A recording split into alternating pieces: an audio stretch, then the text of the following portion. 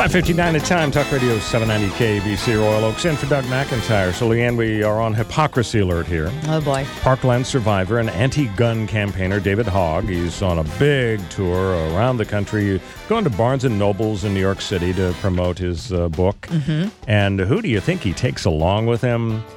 A bunch of armed guards. Yeah, of course. Armed guards. So it's okay for him to have personal protection in the form of actual guns. But not you. It's a little bit like vegans munching on Big Macs, you know.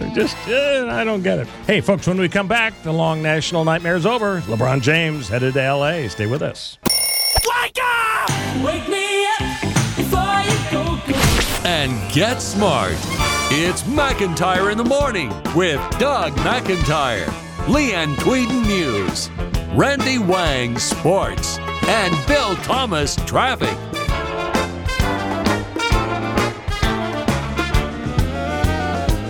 6:06 the time. Talk Radio 790 KABC Royal Oaks. In for Doug McIntyre today and tomorrow. Hope you're having a nice, slow, relaxing holiday week.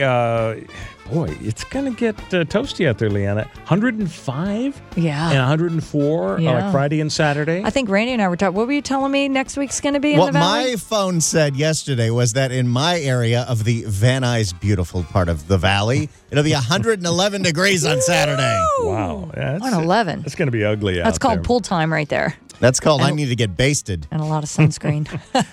So the story, as you said, you're dumping on Cleveland, Randy, but they did I don't need to dump on Cleveland. Cleveland's a dump. But when they get to the finals, was it 4 or 5 years in a row? With LeBron. With LeBron. And showing how good LeBron and is. they won one of those. But at least they did it. They're in the finals. He was in the finals. Yeah. The rest of that team did not deserve to be in the finals. Let's not forget, that was the East as well. Lot easier no than the West. competition now. Yep. Yeah. Well, to help us sort out this huge development, we've got Tom Hoffarth. He's a former longtime sports columnist with the L.A. Daily News, and now he has a vodcast with thedrill.com. Tom, welcome to KBC. How are you? I'm great. Randy, Leanne, all you have to do now is move to Lebrondo Beach. I've never heard that one. They're going to start. We're all cool here. We had a great big fireworks show last night because 4th of July. We moved it up to July 1st. It was great here last night. Oh, nice. So, Tom, before we talk LeBron, with your sports pedigree, I got to get your take on this. I'm not a big soccer fan, but what I do understand is that the United States is not in the freaking World Cup, okay? And I was asking somebody the other day, I said, what about the U.S.? Every time you go driving around to parks, you see little kids playing soccer, okay? Yeah. They're not playing basketball or baseball. They're playing soccer. And we have, 370 million people in this country? Yeah. And as I understand it, was it Trinidad and Tobago that we lost to? Yes, long ago. Soccer's been the future sport of the United States since the early 70s. It's still future. No. But what am I missing here? Stop. Trinidad and Tobago I don't have my internet handy, 100,000 people, maybe 400,000 It was people? one of those Buster Douglas, Mike Tyson moments. You just didn't see it coming. Everything was all set, and it just didn't happen, and they got blindsided. And now it's funny because if you go on Amazon.com, there are about 20 different books written by players and coaches about why the U.S. messed up and what they need to do for the future. Wow. So I'm up this early anyway. I want to see Mexico-Brazil. That's coming up. Oh, yeah. Game In today. an hour, yeah. Well, our top story tonight, of course, LeBron James. Did you see this coming, and did others in the sports intelligentsia see this, that he would figure, well, I'll go to a big media market and you can't get much better than L.A., or was this a bit of a surprise? It made more sense. As a fan, I always wish players would stay where they thrived and established their identity. I'm always like George Brett. He looked at the back of his baseball card and he saw the same team. George Brett, my all-time favorite guy from El Segundo High School.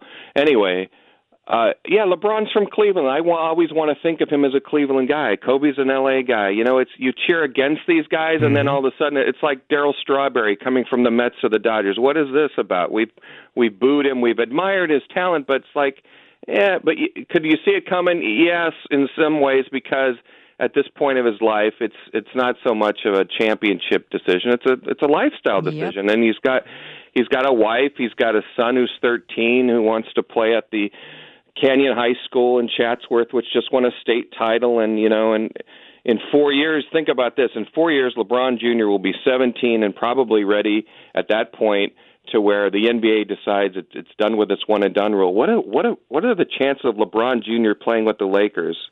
I'd say a little pressure on the young guy. Is that something to think about? That would be cool, though. I mean, they would probably make that happen just because it would be history. We're talking with Tom Hoffarth. He's formerly with the LA Daily News. Now he does a vodcast with thedrill.com. Now tell me, this vodcast word, I was not familiar with it. I know podcasts, and I know, actually, I do a podcast on CRN Digital Talk, and it is video as well as audio. So does the fact that you have video added to the podcast make it a vodcast? That's what I'm told. That's what all the kids are calling it. All the cool kids. I just thought we were doing a video show, and now because it's on iTunes, it's now a podcast merged with a video show, and that's where it comes from. So it's on YouTube and Facebook, and we do a couple shows a week, and it's a lot of fun because we talk about it's more like a pardon the interruption for Los Angeles sports, and we've been talking about LeBron, ever since this all started, months and weeks ago, and how things, you read tea leaves and you see pieces of the puzzle get dropped, and it's back to going whether this is a surprise or not. I think the only surprise is the announcement is made so soon because this doesn't have to be official until Friday. Mm-hmm. And the fact that everybody started coming out with "I'm staying here, I'm going here," and Paul George seemed to be like a piece that Lakers really wanted. But then he announced he's going to Oklahoma City. He's going to stay there. It's like maybe LeBron and the Lakers felt like, let's get this out there now because we have a few days to start recruiting people. And it's not against the rules if Paul George decided to change his mind and go to the Lakers now because he hasn't signed anything. It kind of, if you flash back to when DeAndre Jordan kind of did that with the Clippers. He says, I'm going to Dallas, and then the Clippers caught wind of it, hold him up, and said, you're staying here, and he went back on his word and stayed with the Clippers. So it's not against the rules to do that, but I think LeBron has already recruited a couple players, Lance Stevenson, and he's in a place now where he can help the Lakers in this week rather than wait and draw it out and make everybody keep guessing. He probably just wants to get it over with as well. Yeah. It was probably settled in his head and. Well, we had no big TV special this year. There was no decision. There was no, I'm going to take my talents. Yeah, that was quite an expression. Yeah, and I'm surprised the Lakers haven't even tweeted about it. Isn't that crazy? That's a little weird. Everyone, I saw Kareem did and Kobe did, and everyone seems to be all happy about it. And the Lakers are maybe they just, don't want to tip. Don't. I mean, maybe I don't know. Maybe it's against some rules that the players can announce it and the PR teams can announce it. Maybe the teams can't do anything yet about it. Well, everybody's talking about it. Because Jeannie Buss hasn't tweeted either. Yeah, when DeAndre Jordan recently said he was opting out of his contract, the Clippers said thank you and goodbye on their website. Yeah. It's like he didn't really have to leave. You just sort of just gave him the boot out the door. So, Tom Hoffarth, let's talk history, ancient history and recent. The ancient is Showtime. I mean, in the 80s, was it like 80 and 82, 85, 88? Yeah. Multiple championships. Seems like half the decade the Magic Johnson and the Lakers were champions. Last 5 years, technically speaking, no playoff appearances for the Lakers. So is it too crazy to predict not only that they're going to make the playoffs now, but a serious run at the championship with LeBron on board? Well, it was a 35-win team last year with a bunch of really kind of nice players, and most of them will be staying, hopefully, right? You add a couple of pieces. In the NBA, you can just add a piece or two, and you suddenly become a playoff team. And once you get in the playoffs, no matter whether you're 1 through 8, you've got a pretty good, decent shot at it.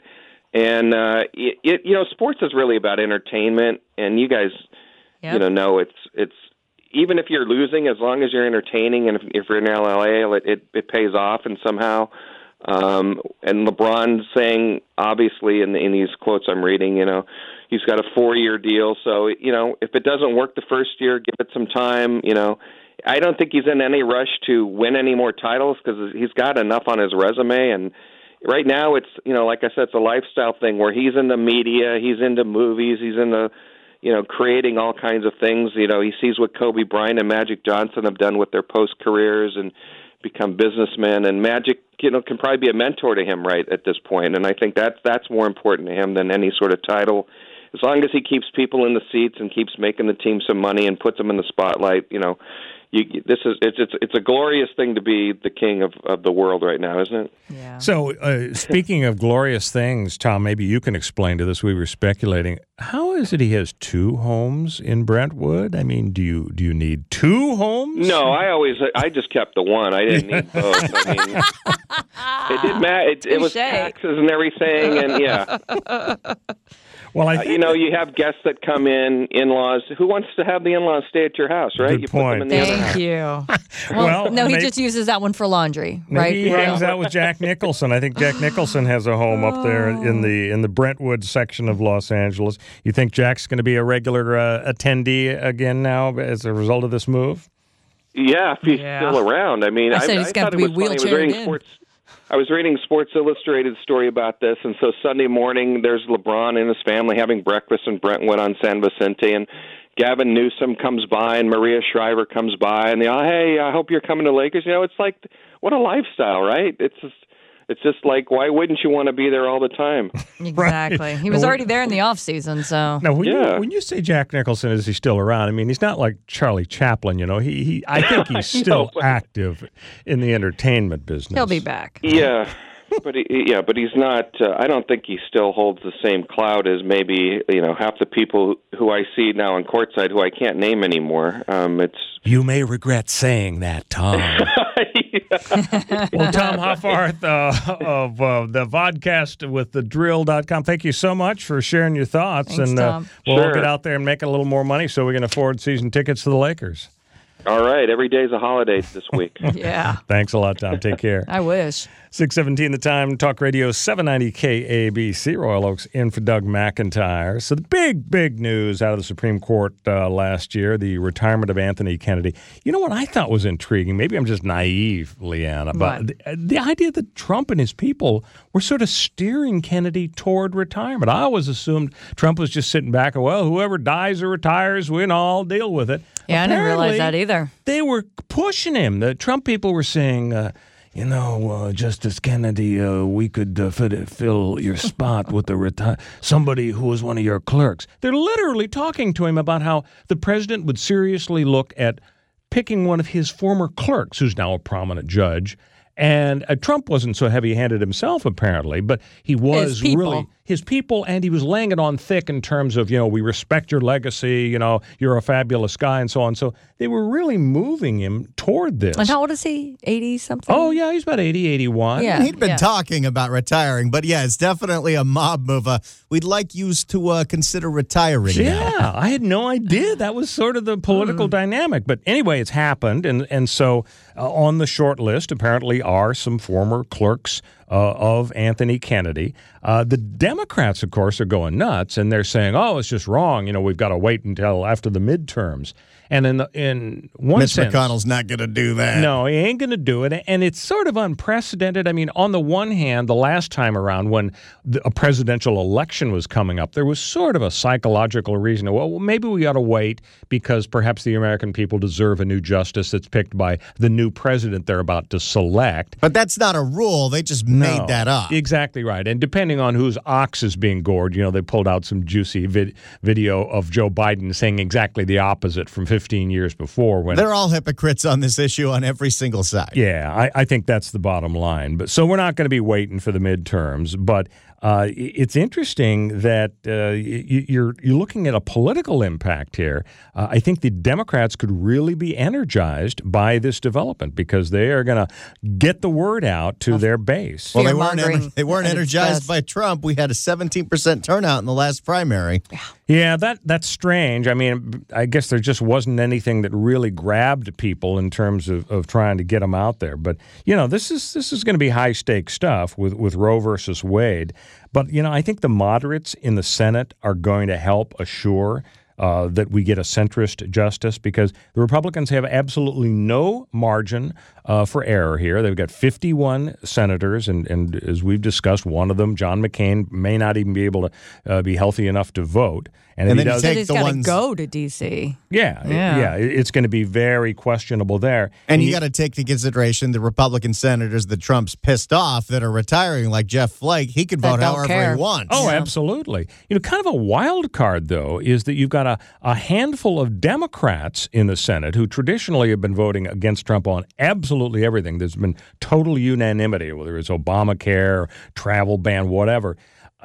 There are half a dozen Democrats who are facing re-election challenges this November, and they're really serious challenges in the sense that these half a dozen Democrats are in states where Trump just crushed. He won by 10% or more in all of these states. And so the Democratic candidates running for re-election are saying to themselves, gee, if I spit in the president's eye on something as important as this Supreme Court thing, I could lose because this is a red state. And so it's possible, weird as it sounds, that Trump might actually get 2 or 3 Democrats to vote with him. Well, that's what happened with Gorsuch. Joe Manchin voted for him. Yeah. So it does happen. But, I think the key is in his own party. You got Susan Collins of Maine, you got Senator Lisa Murkowski of Alaska, and from one end of the country to the other, they are doing a pincer movement on Trump, and they are saying, you better not pick somebody who's going to be hostile to Roe versus Wade, because we're not going to support him. And without their support, good luck. Yeah. Because without McCain and with maybe a Democrat or two, the problem the critics of the president are going to be facing is that it's this usual kabuki theater, this dance where the justices make the rounds and visit the senators and then they testify, but they don't actually say how they're going to vote. They won't say, I'm sure, how they're going to vote on key issues like, well, can the president pardon himself? What about this Russia investigation, the collusion stuff? They're going to say, I can't talk about that at all. It is totally off limits for me to prejudge a case. And, in the old days, 20, 30 years ago, they didn't have this game refined so well. You'd actually have to reveal how you really felt about things. And that's probably why Robert Bork got borked, because he was too honest about how conservative he was. But now, the last several nominees, whether it's the liberals, Kagan and Sotomayor, or the conservatives, Gorsuch, they just get up there and they smile and they talk about their legal pedigree. And when they're asked the hard question about Roe versus Wade, they say, I respect precedent. I would never willy-nilly overturn anything. As to individual issues like abortion, of course I can't comment. I don't know what the case would say. I can't prejudge a case. I would have to recuse myself if I went on record saying I believe this or that about abortion. And that's true. You're supposed to go in with an open mind. But there are all sorts of variations. It isn't just a matter of, well, we're done with Roe versus Wade or not. There's, well, you have to have a waiting period. You have to enlist the husband's opinion. Oh, you can't have an abortion in a hospital unless it's a Class A, AAA hospital. All of those variations are going to be up for grabs in the court cases. But you can watch those hearings with the nominees all you want. You're not going to get much information out of them. 6:23 the time. Talk Radio 790 KABC. Royal Oaks in for Doug McIntyre. And let's check in with Bill Thomas in traffic.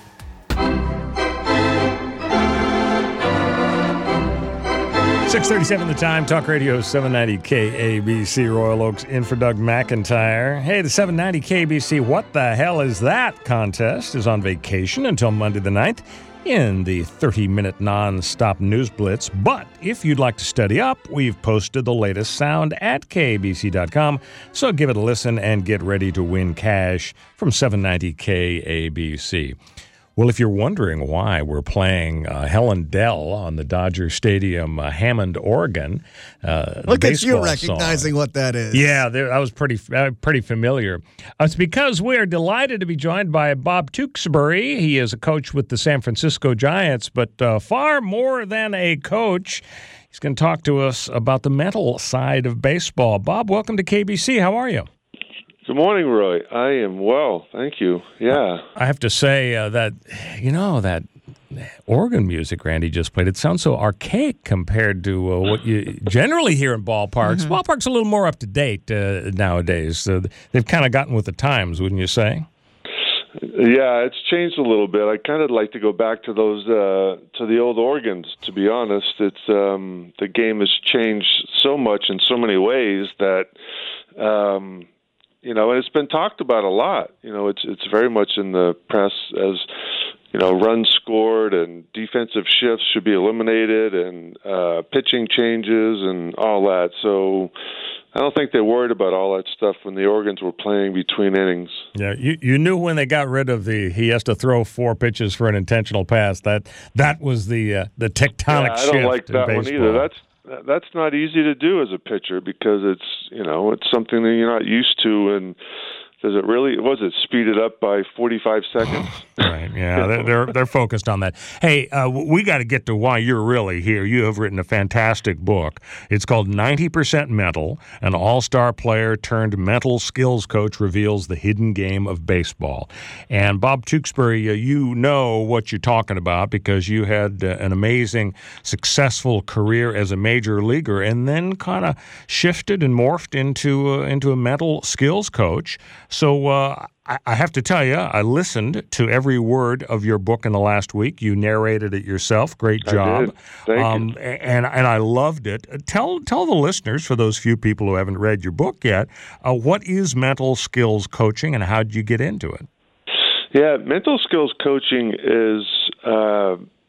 pertains to helping the players play better, through working on confidence or concentration or practicing breathing or listening to your inner voice, that little man I call him, self-talk. And so practicing imagery. So we try to use those techniques to help players play better. But I think that I know that they are something that people not only in baseball use, but we can use every day to improve our performances, whether you're taking a test or giving a speech or you have a flight delay and you're mad that things are going to happen. There's a way that you can not get so mad about that, and that's a mental skill. So they're applied techniques that through sports psychology. I'm not a sports psychologist. I don't have a PhD in sports psychology. I have a master's degree. I have a self-proclaimed pitching PhD, if you will, but I don't have that degree from a psychological standpoint. But mental skills are applied sports psych techniques that have been practiced and researched, and now we share them with baseball players. So we're coming up on the All-Star Game, and you have a great story in your book about a time when you were in the All-Star Game and you were tapped to pitch an inning and had a terrific experience. And then mentally, you kind of shut yourself down because you thought, well, you know how it works in the All-Star Game. You get an inning, and that's it. And then tell the rest of the story.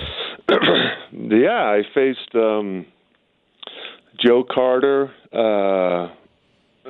Cal Ripken, and Mark McGwire, I think. I faced 3 really good hitters. Of course, it's the All-Star Game, and I got them out in 9 pitches. So I'm like walking back from the mound, digging myself on national TV. I just got 3 good hitters out. I'm done. And because the only guy that ever pitches 2 innings in the All-Star Game is the starting pitcher generally.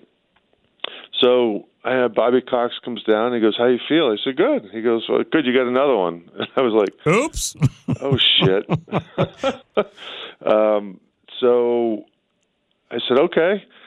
So my first thought was, "Oh no," and then I tried to talk myself into, "Okay, I can do this." And I got the I had a guy on second and 2 outs, no runs in. And I ended up giving up 5 runs and didn't get out of the inning. And the lesson is there was a big mental component to that, right? Because, I mean, you were physically ready and mentally ready for that 1 inning, and then he kind of threw you a curve, so to speak. Yeah. Well, as soon as I shut down mentally, I lost my edge. And then when I was out on the mound, I was worried about what was happening to me. I was embarrassed, like, I shouldn't have played. I shouldn't have come out here for this inning. Why did he have me pitch this inning? So that little voice took over in my head, and got the best of me, and it was a great learning experience that I share with a lot of people about the ability to just stay focused until your time is over, until your job is done, because you never know. There could be a surprise, but don't shut down mentally until you're told you're done. We're talking with former Major League Baseball pitcher Bob Tewksbury. He is the author of 90% Mental, an all-star player turned mental skills coach, reveals the hidden game of baseball. So I guess the title is kind of off of that wonderful malapropism by Yogi Berra. What was it?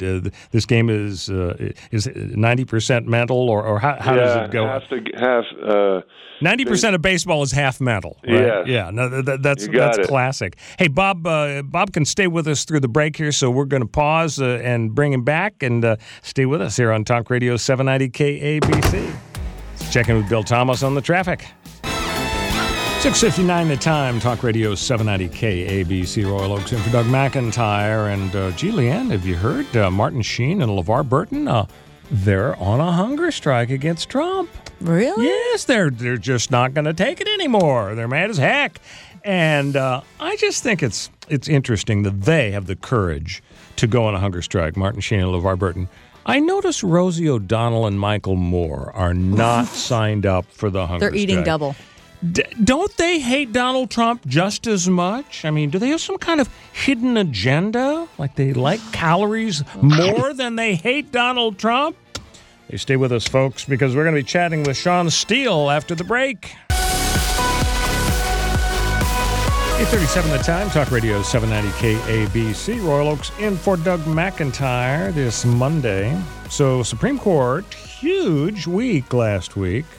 It was kind of like, you go to the comedy club and you start out with Carrot Top and then you get the headliner and you get Jerry Seinfeld. Well, we started out with the travel ban. Okay, travel ban's upheld. And then, whoa, public employee union dues can't be mandatory. And then blammo, the headliner, Anthony Kennedy, quitting. And, boy, that was just sent a shockwave. Were you that surprised? one squashed the other two stories. Oh, yeah, totally. It really did. Yeah, I was surprised because I thought, he's hung in this long. He's getting up there. He's 80 or 81. But I thought, maybe he's been more liberal than conservative in recent years. And so I guess he probably figured, well, a little bit like Ginsburg. I think Ruth Bader Ginsburg, she's not going to leave voluntarily. But she just takes naps. Yeah, well, I suppose power naps.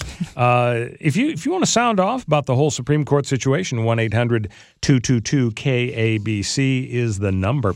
The union decision was pretty huge. I mean, the Supreme Court has rejected the right of public employee unions. So this is not everybody, not General Motors assembly line guys, but this is city and county workers, cops, and basically public employees. You can't force a person who happens to work for a city or a county to pay dues if they object to what the union is doing in terms of political activities.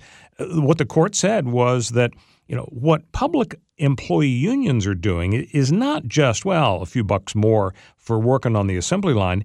It's political statements. The idea of spending more money on public works and increasing money going to public employees, that's a political issue. And so if you're going to support that, that's like political speech, and the government can't force you to engage in political speech. So it overturned a bunch of decisions from 30, 40 years ago that had said, this free rider concept, non-members of the union shouldn't be able to benefit from union bargaining.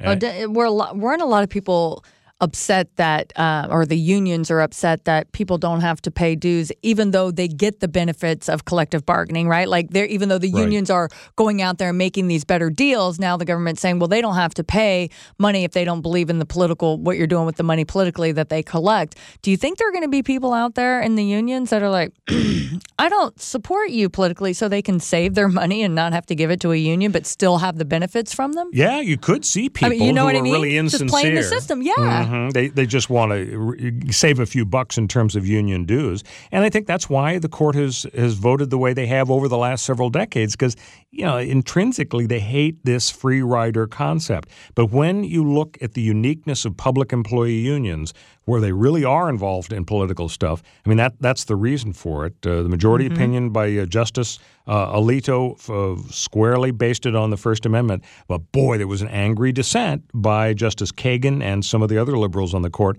And her phrase was, this is weaponizing the First Amendment. And I have a problem with that. I mean, when you work for the city, you don't give up your free speech rights. Your union wants to support a political agenda. They want to sponsor more public works and more employees and higher wages. And you have a personal problem with that. That's your First Amendment right. I mean, the Supreme Court is simply saying that you don't have to pay dues to help push a political agenda you disagree with. And they can't charge you fees if you're not in the union. Right, exactly. And so, for Kagan to say, you're weaponizing the First Amendment, it's like that it doesn't over really the make top rhetoric. Yeah, because, the ACLU has been fighting hard for years to protect speech of all kinds, allegedly obscene speech, so and so on. Is the ACLU weaponizing free speech? I mean, the ACLU would just laugh at you if you said, you're weaponizing the First Amendment. They would say free speech is what it is. If you support it, you aren't using it as a weapon. You're just supporting free speech. I mean, when the real weapon, I think, is the union forcing people to pay dues to reshape California politics. And that's what's happened in California, is that they have been instrumental in creating basically a one-party state. The ACLU was in favor of letting the Nazis march in Skokie based on the First Amendment. You could say that's weaponizing the First Amendment. So the bottom line is, I think there's a strong basis for the decision. And similarly, the travel ban, boy, that engendered a very emotional reaction. The Supreme Court, by a 5-4 vote, said, look, okay, we've looked at the travel ban.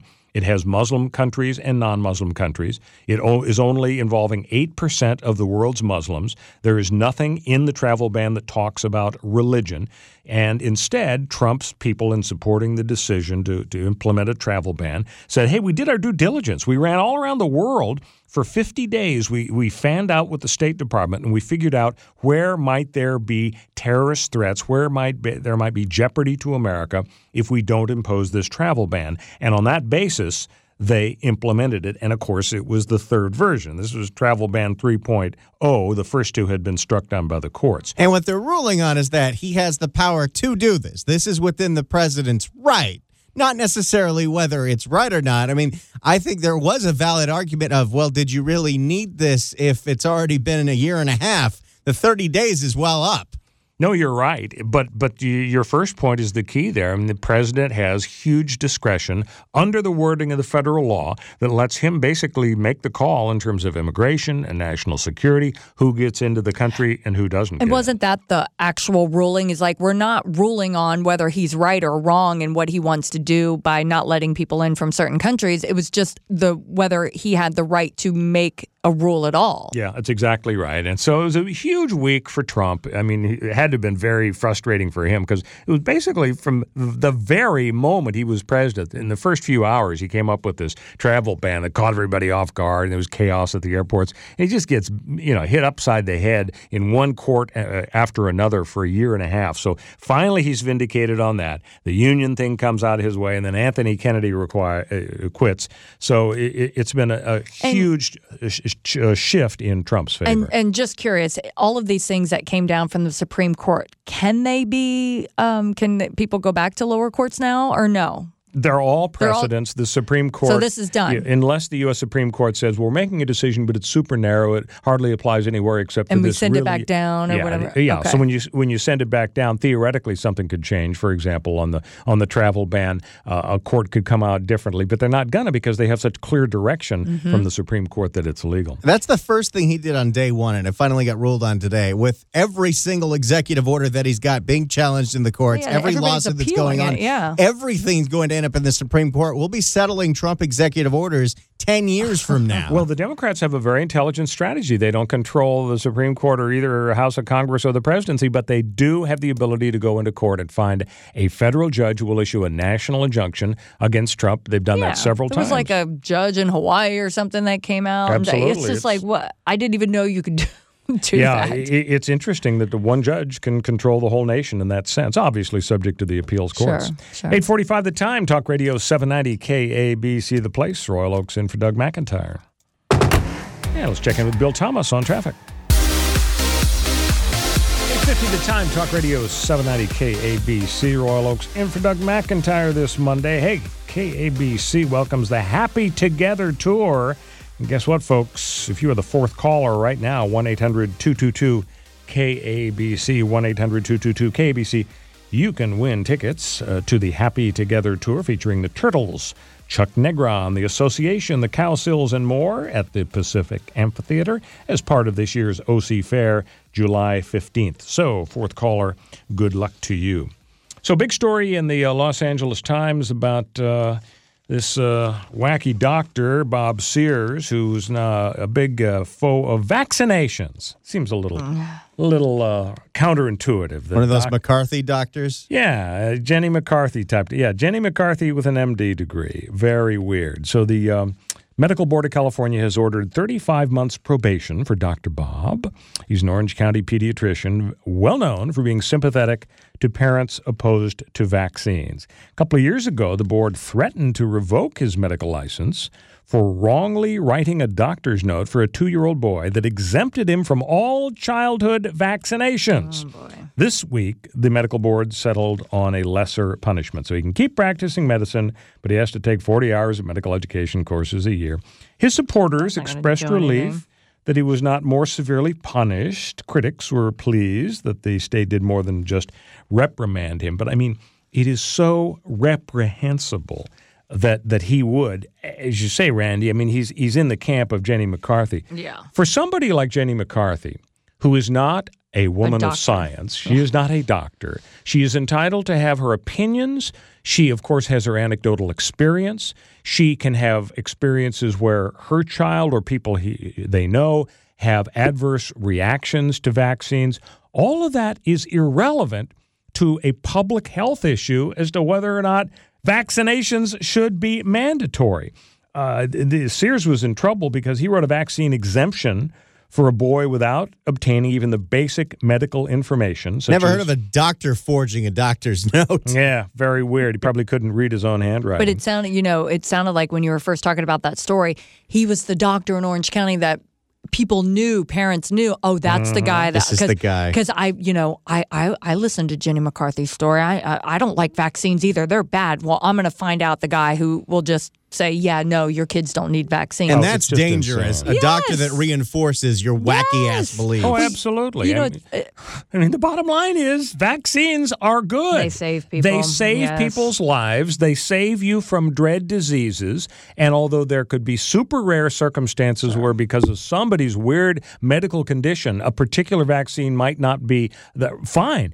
Do the due diligence, figure it out. But, I mean, for people, for religious or personal, wacky, non-medical reasons, to say no to their kids, it's just like saying, child abuse. It's child abuse. Yes. He needs a surgery to save his life. I'm sorry. We're into prayer. We're not into surgery. It is child abuse. It's funny. When Dr. Drew and I have talked about this a lot, and I was doing his podcast once, and we were talking about that. He said, you'd be amazed how many people come to the doctor and then tell the doctor, no, they come to you because they're like, something's wrong with me. And then when you tell them, okay, clinically, scientifically, this is what's wrong with you. And then they're like, no, I think you're wrong. And he's like, you'd be surprised how many people tell him that. He goes, would you tell like a builder or a plumber that came to your house that, your pipes are leaking everywhere, that you're like, no, you know what? I think that's the wrong pipe fitting to fix my house. He's like, it's like the only profession where people feel like they can come and just, no, I think you're wrong, doc.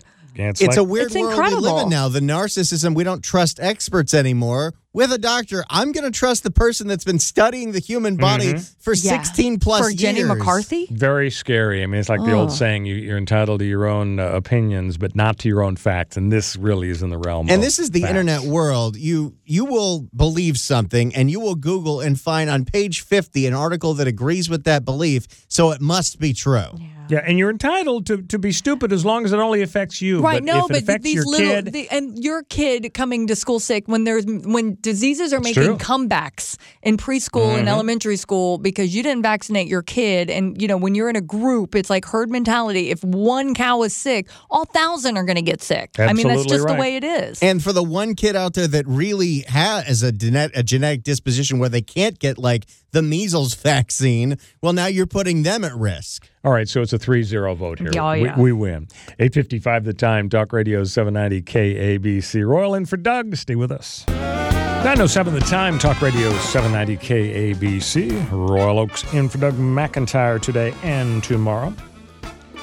So, Leanne, you heard your colleague Rob Marinko reporting a couple of minutes ago. Folks know that Rob is relocating to Florida. Yes. And to send him off, we had him on my podcast over the weekend. It's the Royal Oak Show on crndigitaltalk.com. And the event was, Leanne, it was a world premiere music video that people are not going to want to miss. Rob is, like you've never seen Rob Marinko before. We're going to need a bigger camera. It was stupendous. So the song is Right Round, if you're familiar with Right Round. And so, I think Rob does a spectacular job. So check it out. You can go to Facebook, McIntyre KABC page, or Twitter at McIntyre KABC. Check out the world premiere music video, Rob's send-off to Florida. So we got a serious medical issue here that we're going to get some information on from Dr. Peter Alperin. He's a study spokesman for Doximity. Dr. Alperin, welcome to KBC. How are you? I'm doing well. Thank you very much. So the problem is there's a shortage of a certain kind of doctor, obstetrics and gynecological OBGYN, as they're called, specialists. And I had no idea that this was kind of a looming problem, but the study that you've been looking into, you've identified the top 10 markets likely to suffer a shortage of OB/GYN specialists. And unfortunately, L.A. is number 2 with a bullet, 2 on the list. Riverside is number 5 on the list of top 10. Tell us what's going on. What's the cause of all this? We did a study at Doximity. We're a large online network of physicians and gives us access to interesting data. And what we found was that there is a very significant difference between different metro areas all around the country in terms of the number of obstetricians that are available to do births. And when we looked at it, Riverside and Los Angeles were in the top 10 of having the highest risk of a shortage. And what we mean by that is looking at the current workload of obstetricians, so the number of births that they do as part of their daily work, and then comparing that to the number of physicians who are under the age of 40, so having some young physicians that are going to come in and take the older physician's place, and then actually looking at the number of older physicians. And L.A. and Riverside are not doing well in all 3 of those areas. So are you finding just anecdotal experience, or does the study talk about women reporting trouble finding OB/GYNs to help them out, either during pregnancy or just in general, woman-type help? The study wasn't designed specifically to look at that, but what we did find it was this large difference, and there have been some anecdotal reports.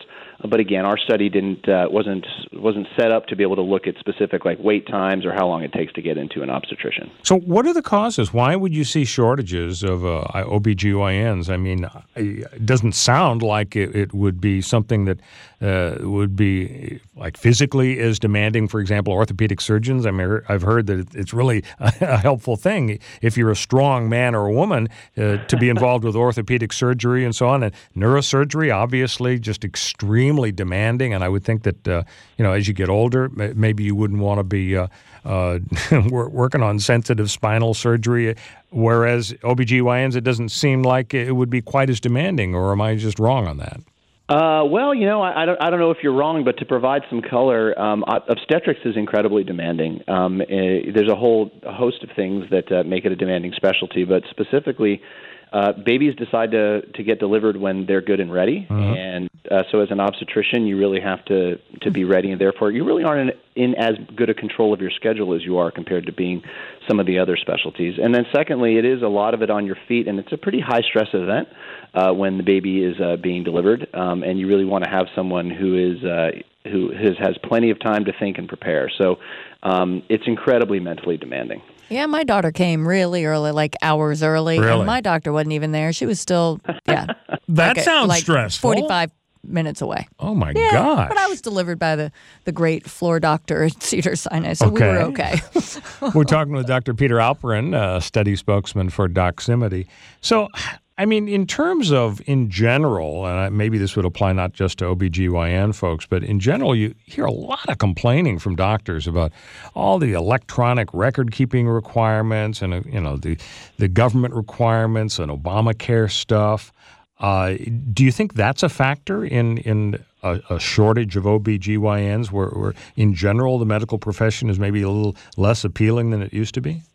Well, that could be a factor. That wasn't something that we looked at. But one factor that we saw that was interesting from a correlation perspective is the fact that there's a very large percentage of women, especially women of childbearing age in Riverside and Los Angeles, who are on Medicaid.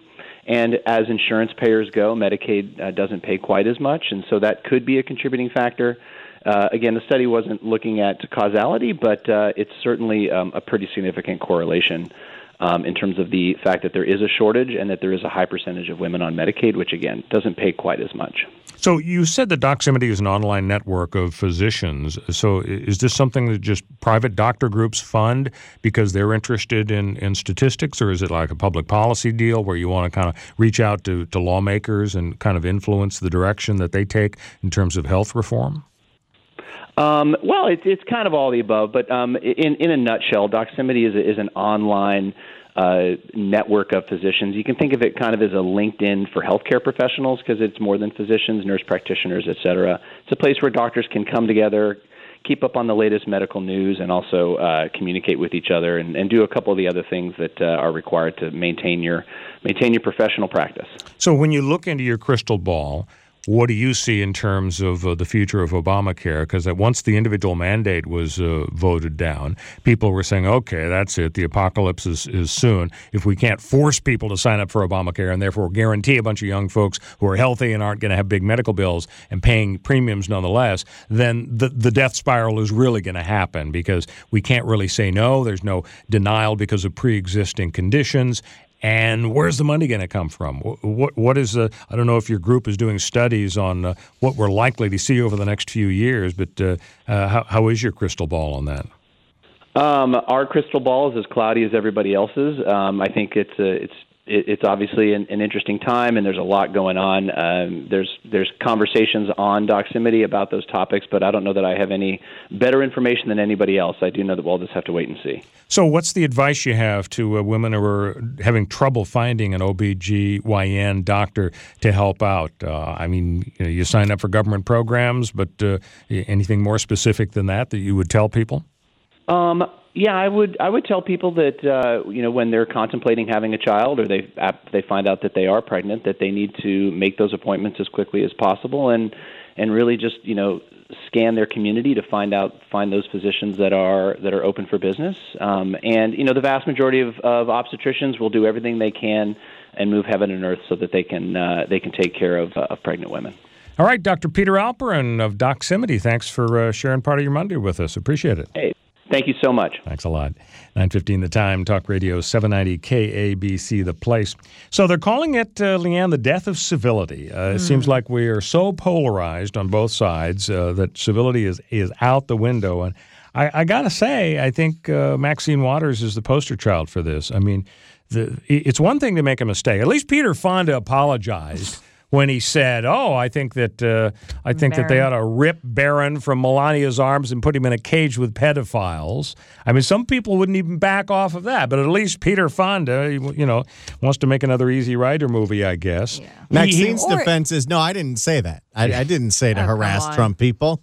Yes, you did. She did. She just said, "Oh, that's not what I meant." Yeah, but she knows We that's have your exactly, background. We that's know your exactly history. what she meant. I mean, when you say, if you find a Trump cabinet member in a restaurant or a mall or someplace, you surround them, you confront them, you let them know they're not welcome here or anywhere. I mean, how is that not an invitation to the distinct possibility of violence? I mean, it started out. And then she gets mad when people are calling, or she said she's gotten death threats. It's like, well, it's the same thing that you're spewing out, that people are, you're just inviting more of it. Yeah. And it's coming at you. And pretty defiant. She said, well, if you're going to come after me, you better shoot straight. How do we get back to where we're just disagreeing on issues, that the other side is not evil incarnate?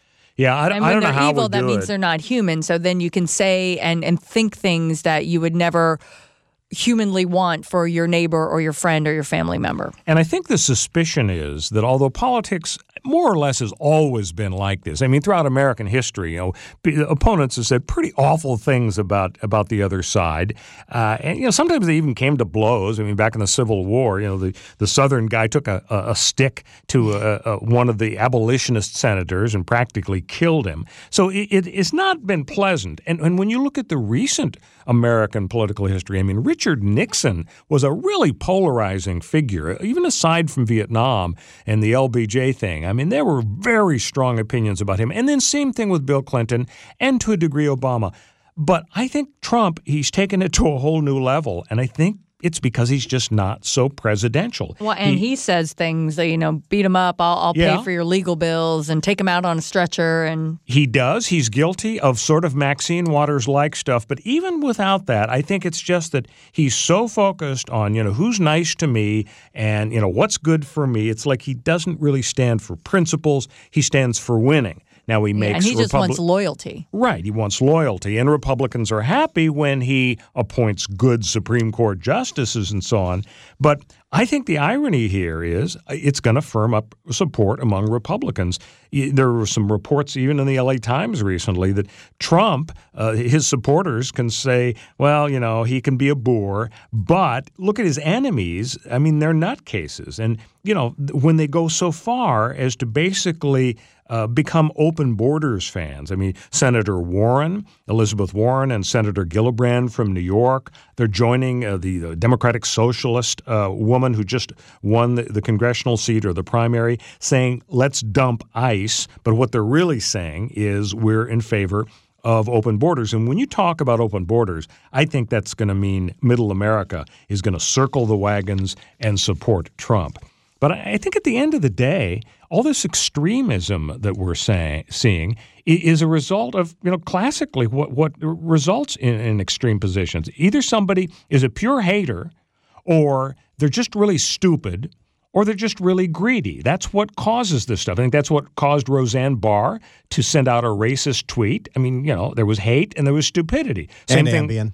And Ambien, right? And Peter Fonda, I don't know if he was on Ambien, but, there was hate there. There was stupidity. Samantha Bee, I don't know if it was stupidity, but there was a lot of hate when she called, Ivanka the C word. And also there's the greed factor. I mean, when you go the extreme route, it's because you want to keep your political job. You want to get the votes, and you don't really care about the consequences. If they have any guts in Congress, they will censure Maxine Waters, because when a member of Congress comes out and more or less advocates violence, it really translates to that. If you're just going to let that happen. You did have Schumer and Pelosi homming, said, we don't believe in that. We don't believe in harassing our political opponents. Waters.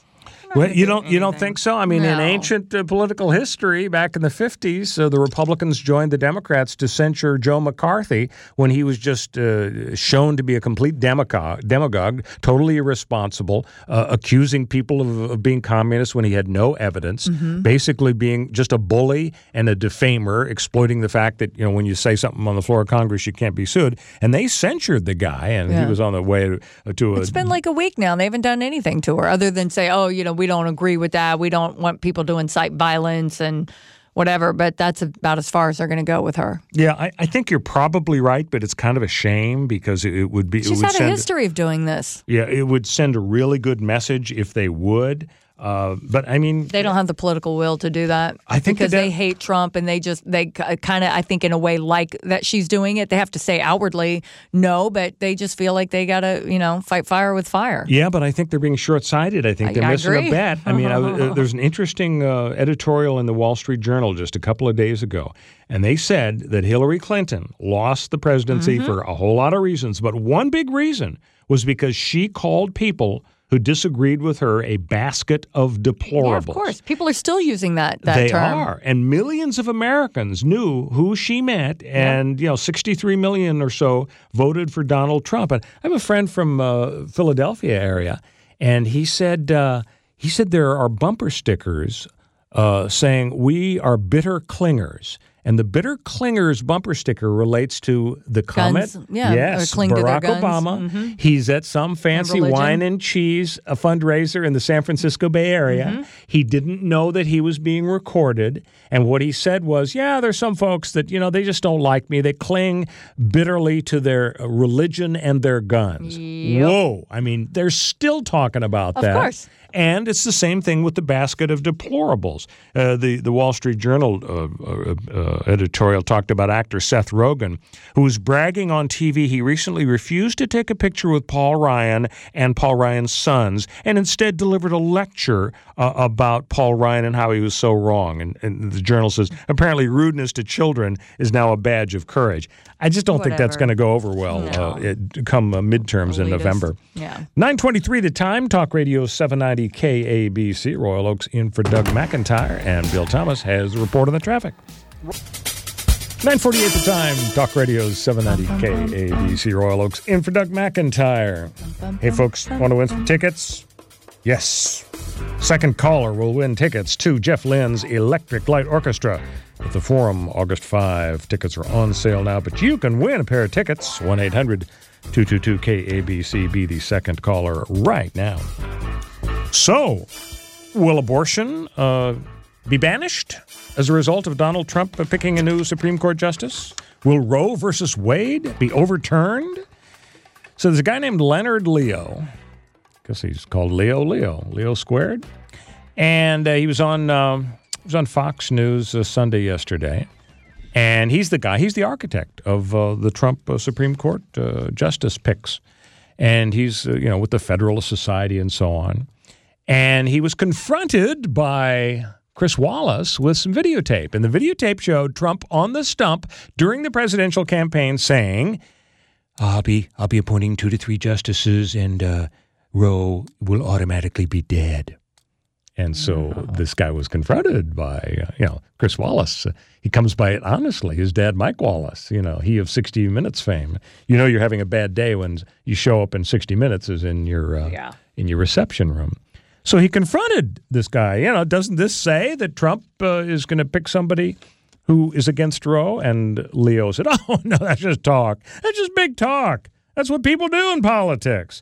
He said major precedents require careful scrutiny. And he's right. I mean, no matter how ideological you are on the court, you always are deferential to long-held precedents. You don't just flip-flop. It happens, but I think the justices are embarrassed about it. I mean, the best and most high-profile example of a total flip, which everybody agrees was great, was in 1954, Brown versus Board of Education, when the Supreme Court unanimously said separate but equal is inherently unequal, and they abolished school segregation. And what did they do when they decided Brown? They totally flipped 180 on a case called Plessy versus Ferguson in 1896, where the Supreme Court said, as long as they're really, really good separate schools, as long as they're equal, that's okay. So that was a flip. Is the U.S. Supreme Court going to say, 1973 was a long time ago, we're just going to toss Roe versus Wade? According to Leonard Leo, the Trump guy, no, people are very careful about precedents. Now, the reality is you have at least 2 Republican senators, Lisa Murkowski from Alaska and Susan Collins from Nevada. Maine. thinking Harry Reid. Yeah, I know his fan. I don't know why I said Nevada. I'm thinking of Vegas.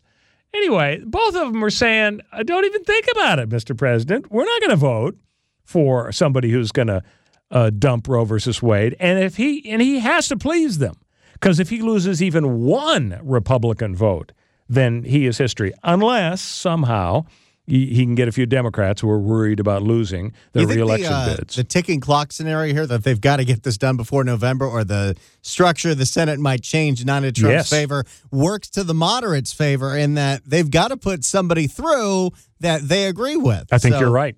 Yeah, I think Trump's desperate to get this done. That's why Leanne's been reporting. We're going to hear next Monday from Trump. We're going to hear the name. So they want him to be vetted. They want to get it through. But it's the difficulty is it's going to be so frustrating. These folks are going to appear, whoever is picked is going to appear before the Judiciary Committee, and they are going to do a big tap dance. They are not going to say how they feel about Roe versus Wade. They're simply going to say they are really respectful of precedents, that if anybody were to vote to overturn a precedent, it would have to be only after careful scrutiny. In other words, blah, blah, blah. Well, I don't think they go into anything willy-nilly, right? I mean, that's their job. No, they don't. You're right. However, the public arguably is entitled to know, and the senators are entitled to know, what the political philosophy is. But in the last decade or two, the Supreme Court justice nominees have wised up, and they are smart enough to know that they don't have to be specific. Yeah, they don't have to tell you before they get the job. Exactly right. Now, on the Supreme Court today, there's only one justice who has said that he would vote to overturn Roe versus Wade, and that's Clarence Thomas. So it is not a guarantee that Alito and Gorsuch would do that. And there is definitely no guarantee that Chief Justice John Roberts would vote to overturn Roe versus Wade. I think that Roberts, now that he knows that the baton has been handed to him, Anthony Kennedy has been the swing vote for years and years. You might as well just fire the other 8 justices and save money and help solve the federal deficit and just pay Anthony Kennedy, because he's decided most all of the key decisions in the last decade or so. Obviously, that's an exaggeration, but it's a huge number of big swing decisions he's made. But Chief Justice Roberts now has that job, and I think he's going to be looking at his legacy, and he doesn't want to be known as the guy who zipped in and killed off abortion rights. Time is 9:54 here on Talk Radio 790 KABC. Royal Oaks in for Doug McIntyre. We're going to chat with our pal Peter Tilden in a couple of minutes.